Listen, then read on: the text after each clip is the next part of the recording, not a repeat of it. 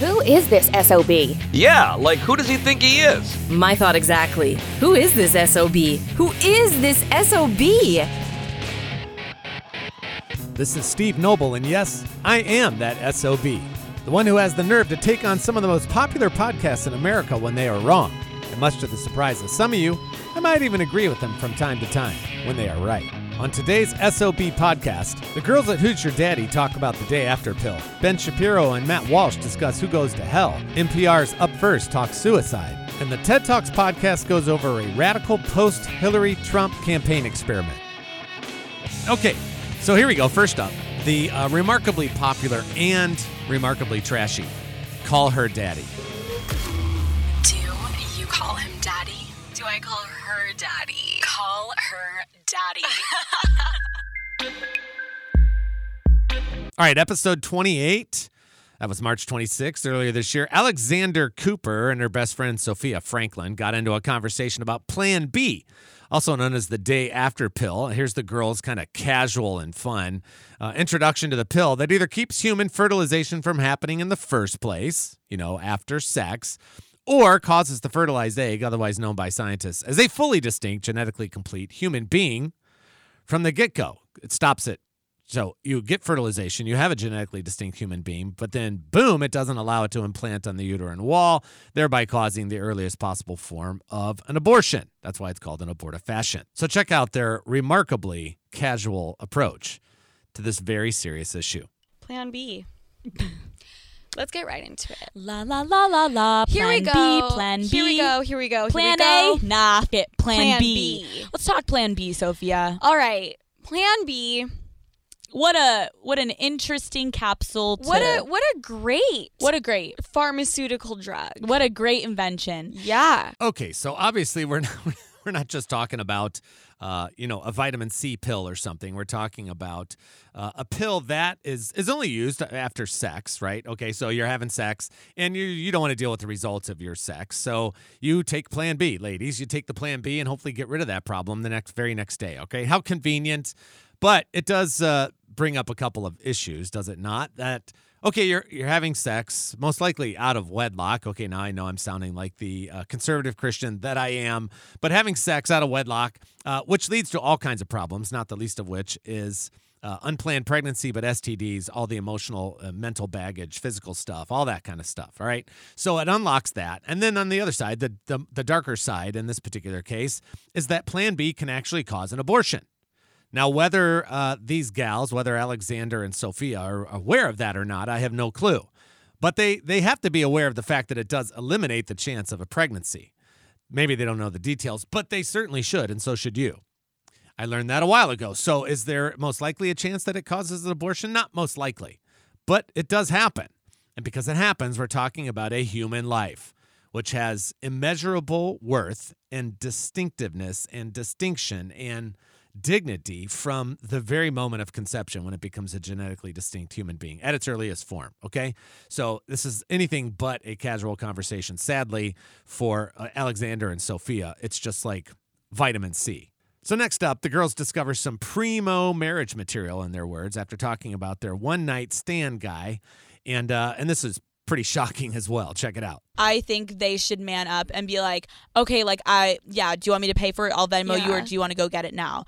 However, I know a lot of times girls, and I've done this before, where you leave. You don't want to deal with it. You're not even, especially if you're not really close with the guy. Oh my gosh, a one-night stand? Yeah, If you're having a one-night stand, the next day you're like, oh my God. I'm out of here. I never want to see you again. Exactly. And then you head to CVS or whatever pharmacy and you pick yourself up. Because you're like, I don't want to have to involve them in that shit. No. And I mean, obviously, if it's your boyfriend or someone you're super close with, I will be like, hi, let's go get Skittles and whatever, and also get me a Plan B. Yeah. Do you know what I mean? Totally. One of my ex-boyfriends, I remember the first time we hooked up, and this was before we were dating. I was being a little promiscuous, you guys. Out there. He took me to Walgreens, and he came back to the car, and he had the Plan B. And then he had Gatorade. He had all these snacks. He was like, you should probably eat something with that, which I don't think you need to do. But it was still cute. Oh my God, marriage material. What about this, Alex? Okay, in reaction to this, let me just get my cards on the table. I'm not pontificating from some ivory tower here. I have plenty of sexual junk in my past. Even as a born-again Christian, I've struggled with lust over the years, as many, if not most, if not all, men do, Christian or not. But this is really, for me, it's just heartbreaking to hear how casual they are about this entire subject, but especially about the Plan B pill, and just kind of sweeping the results of illicit sexual encounters under the table. That they're so casual, not only about the sexual encounter itself, but about themselves, their own history, their own choices, and then ultimately the choice of life and dealing with the pregnancy, a potential pregnancy that would exist right in their womb, which is exactly one of the blessings that God created when he created men and women, was to have children. And so this, for me, it's just kind of heartbreaking and not shocking, but heartbreaking to hear this. So enthusiastically promoting the hookup culture, the diminishing of a woman's dignity and self-worth, the passing of STDs, which is now at epidemic proportions, the overall degradation of really any notion of sexual ethics, but even more alarming, like I said, an absolutely casual approach to the dignity of human life itself. Alexander and Sophia, this really isn't about Skittles and Gatorade and a trip to the local Walgreens to clean up after your sexual escapades. This is about the very definition and dignity of not only human life at its earliest stages, but about your own lives as well, not to mention the lives of all the people who are flocking to your podcast. Okay, so moving from Who's Your Daddy to Ben Shapiro's Sunday Special podcast with his special guest, Matt Walsh. Talk about doing a 180. Now, just so you know, I love Ben and Matt and agree with them almost all the time. But in this case, two of the smartest conservatives around are both dead wrong about the same thing? Absolutely. So Ben opens up their conversation by asking Matt, who's a very serious Catholic, about the interaction between his faith and his politics. You know, for me, the first objective for everyone is to get to heaven, right? That's the first objective, is our spiritual fulfillment. So that to me is number one before you get to politics or anything like that. Okay, this is one of the reasons I really enjoy listening to Matt Walsh as well as Ben Shapiro. They fold in a pretty strong religious content to their conservative positions, which I appreciate for obvious reasons. And so whenever he does this, it piques my interest, especially when Shapiro, an Orthodox Jew, starts talking about religion and the Bible and the Old Testament, New Testament, Jesus, no Jesus. But Matt Walsh, being a conservative Catholic, he gets into it. So that's kind of the next question, which is fascinating. He gets into this whole divide, really, that exists between the Catholic and Protestant world. Do you get to heaven by working your way in? You know, show up at the pearly gates. Of course, there's St. Peter, and he's going to measure your good versus your bad, and hopefully you have more good stuff than garbage. And so, hey, welcome. Or it's kind of what a lot of people think the evangelical position is, which is, hey, just believe in Jesus. That's all. You just believe in Jesus. That's it. Get the WWJD bracelet. Believe in Jesus. He's the Son of God. He died on the cross for your sins. He went into the grave. 3 days later, he came out. Bada bing, bada boom. Welcome to heaven.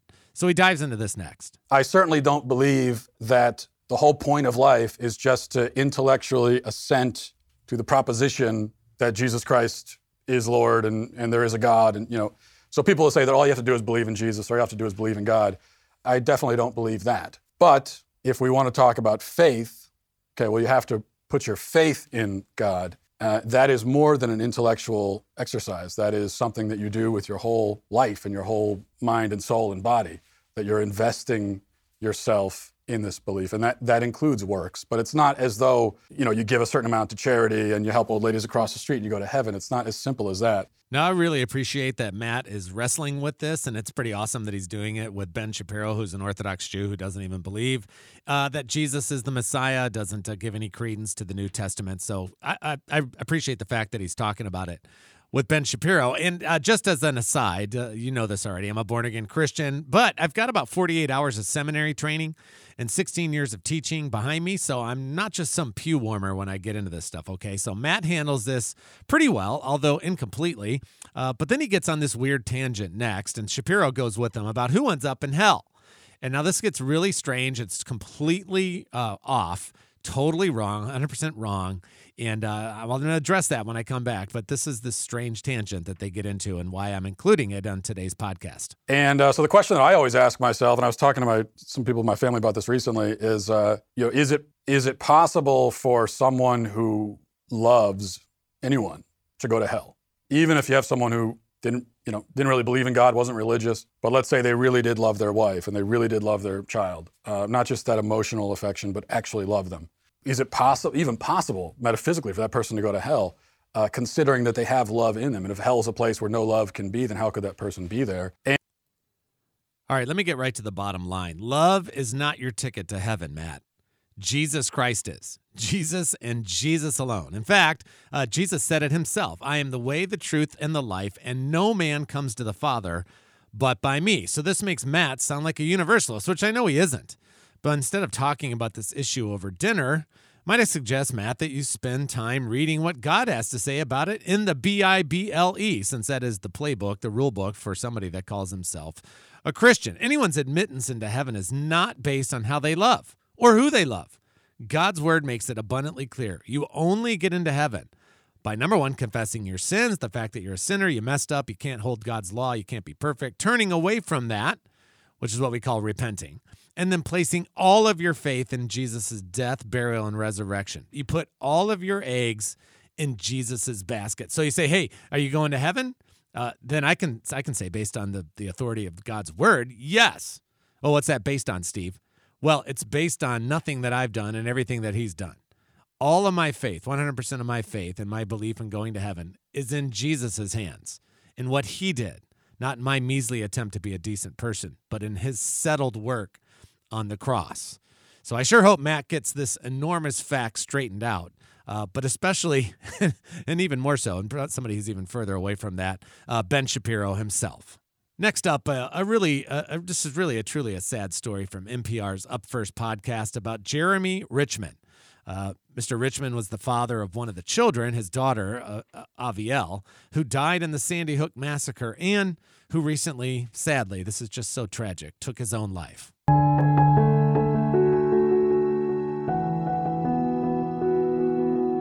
Okay, before we begin this next story and conversation, we want to give you advanced warning that we are going to spend the next few minutes talking about suicide. Specifically, Jeremy Richmond, the father of a Sandy Hook shooting victim who has been found dead in Newtown, Connecticut. He is believed to have taken his own life. Now, this is a really devastating story that needs to be approached with as much compassion and kindness as any of us can muster, and with the realization that suicide rates in our country continue to climb, especially amongst our youth.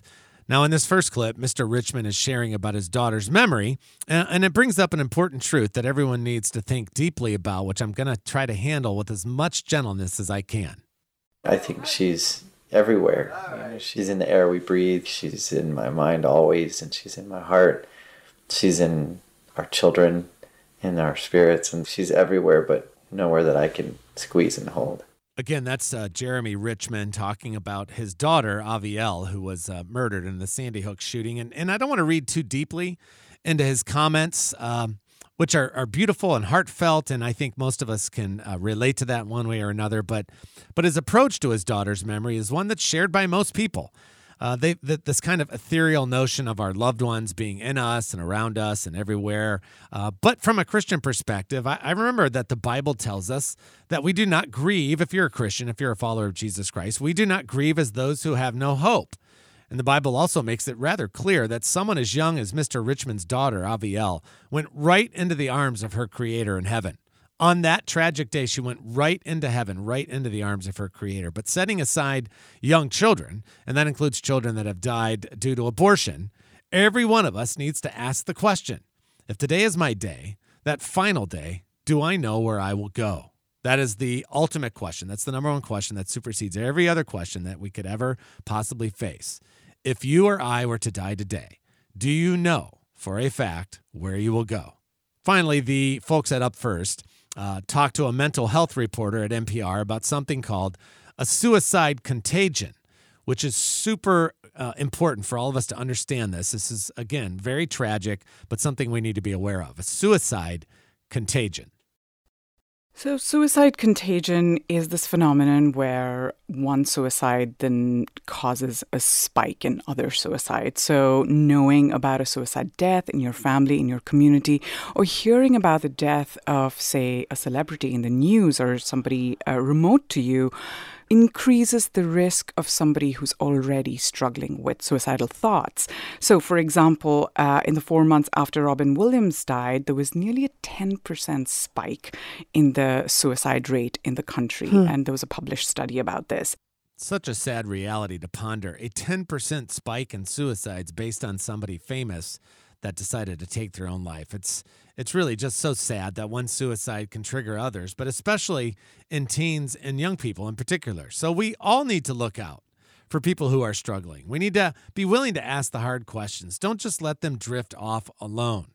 Most of us are so preoccupied with our own lives that we simply don't notice when others are hurting deeply. Shame on us. If you or someone you know is struggling with suicidal thoughts, please reach out to the National Suicide Hotline at 1-800-273-TALK. That's 1-800-273-TALK. And thank you to NPR, NPR Up First, for covering this really important topic and story. And finally, a recent episode of the TED Talks podcast entitled How to Lead a Conversation Between People Who Disagree. It really caught my attention. It features reporter Eve Pearlman, who is also the founder of Spaceship Media, talking about a really radical, some might even say dangerous, social experiment they did after the 2016 election. And so right after the 2016 election, in that time between the election and the inauguration, we partnered with the Alabama Media Group to do something really different. We brought 25 Trump supporters from Alabama together in conversation with 25 Clinton supporters from California. And we brought them together in a closed, moderated Facebook group. Now, I don't know about your Facebook page, but mine can get pretty darn ugly from time to time. So obviously a bit of a potential powder keg on their hands, which is why it was moderated, right? I was not expecting this to go well, but I think we can all learn and be challenged and inspired by what happened next. And so as a prelude to this conversation, the first step in what we call dialogue journalism, we asked what they thought the other side thought of them. So when we asked the Trump supporters from Alabama what they thought the Clinton supporters in California thought of them, this is some of what they said. They think we're religious Bible thumpers, that we're backwards and hickish and stupid. They think that we all have Confederate flags in our yards, that we're racist and sexist and uneducated. They think we're barefoot and pregnant with dirt driveways. And then think we're all prissy butts and we walk around in hoop skirts with cotton fields in the background. And then we asked that same question of the Californians, what do you think the Alabamians think about you? And they said this, that we're crazy liberal Californians, that we're not patriotic, we're snobby and we're elitist, we're godless and we're permissive with our children, and that we're focused on our careers, not our family, and that we're elitist, pie-in-the-sky intellectuals, rich people, whole food eating, very out of touch. Now, I don't know what a prissy butt is, but I think you get the point.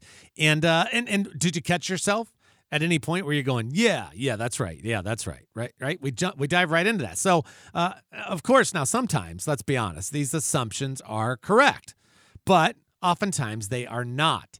And so we handicap the conversation before it even gets started, if it gets started at all. I recently spent several hours with small groups of college students who didn't know me personally, but knew that I was this super conservative, white, Southern Baptist talk radio show guy. And when I asked them to list off their assumptions about who I am, the list was definitely eye-opening. Fortunately, after 2 hours or more of great conversations, we had discovered a much deeper side to one another, and out of that flowered some really productive and enjoyable conversations. Imagine that. The group in this TED Talk, fortunately, had a similar experience. So in the 2 years since that launch, California, Alabama project, we've gone on to host dialogues and partnerships with media organizations across the country. And they've been about some of our most contentious issues: guns, immigration, race, education. And what we found, remarkably, is that real dialogue is in fact possible, and that when given a chance and structure around doing so, many, not all, but many of our fellow citizens are eager to engage with the other. And that's some really good news, isn't it? That people, when given the opportunity, when it's set up right, are actually willing to engage, treat each other with some dignity and with some respect, and have a positive, productive conversation, even if they never agree, right? There's that old saying, let's just agree to disagree. And then we imagine that we can remain friends or neighbors. So I really appreciate Eve Pearlman's next point. Now, she dives into this, and you almost never hear this, which is why it's so awesome. She was willing to own the role the media plays in this whole maelstrom of dislike that we find ourselves here in the American context. Check this out. To Too often, journalists have sharpened divides in the name of drama or readership or in service to our own views. And too often, we've gone to each side, quoting a partisan voice on one side and a partisan voice on the other, with a telling anecdotal lead and a pithy final quote, all of which readers are keen to mine for bias. This is such a huge point. We all need to sober up to the fact that the media is playing both sides. The liberal media and the conservative media alike are stoking the fires of discord because it's profitable. Remember that old journalism saying, if it bleeds, it leads? And all of us are hating on each other. Has caused a lot of bleeding, both figuratively and, sadly, in some cases, literally. We both need to quit taking the bait. We need to quit drinking the media's Kool-Aid. I'm not saying we don't have serious and important disagreements. Obviously, we do. But it's the way we engage those serious and difficult disagreements that's the problem. Now, Eve finishes up with a great final challenge for all of us. But generally, in this miracle that delights us every time, people begin to introduce themselves, and they begin to explain who they are and where they come from, and they begin to ask questions of one another. And slowly, over time, people circle back again and again to difficult topics, each time with a little more empathy, a little more nuance, a little more curiosity. And a lot of what we've seen and learned, despite the fact that we call ourselves Spaceship Media, is not at all rocket science. If you call people names, if you label them, if you insult them, they're not inclined to listen to you. Snark doesn't help, shame doesn't help, condescension doesn't help. Genuine communication takes practice and effort and restraint and self-awareness. Again, what a great challenge. I really appreciate this message and what Eve's team at Spaceship Media has done. And she's right. It's not rocket science. It just takes us getting back to that old-fashioned notion that I mentioned a few minutes ago, that we can actually agree to disagree and still be good neighbors, maybe even friends. Okay, well, there you have it, friend. And I hope I'm not quite the SOB that you expected me to be. I really appreciate you taking the time to listen. And I hope you'll reach out to me with your reaction to this podcast at whoisthissob.com. And be sure to subscribe wherever you get your podcasts so that you can listen to future episodes. And if this isn't enough for you, you can also check out my daily radio show, thestevenobelshow.com. And like my dad always used to say, ever forward.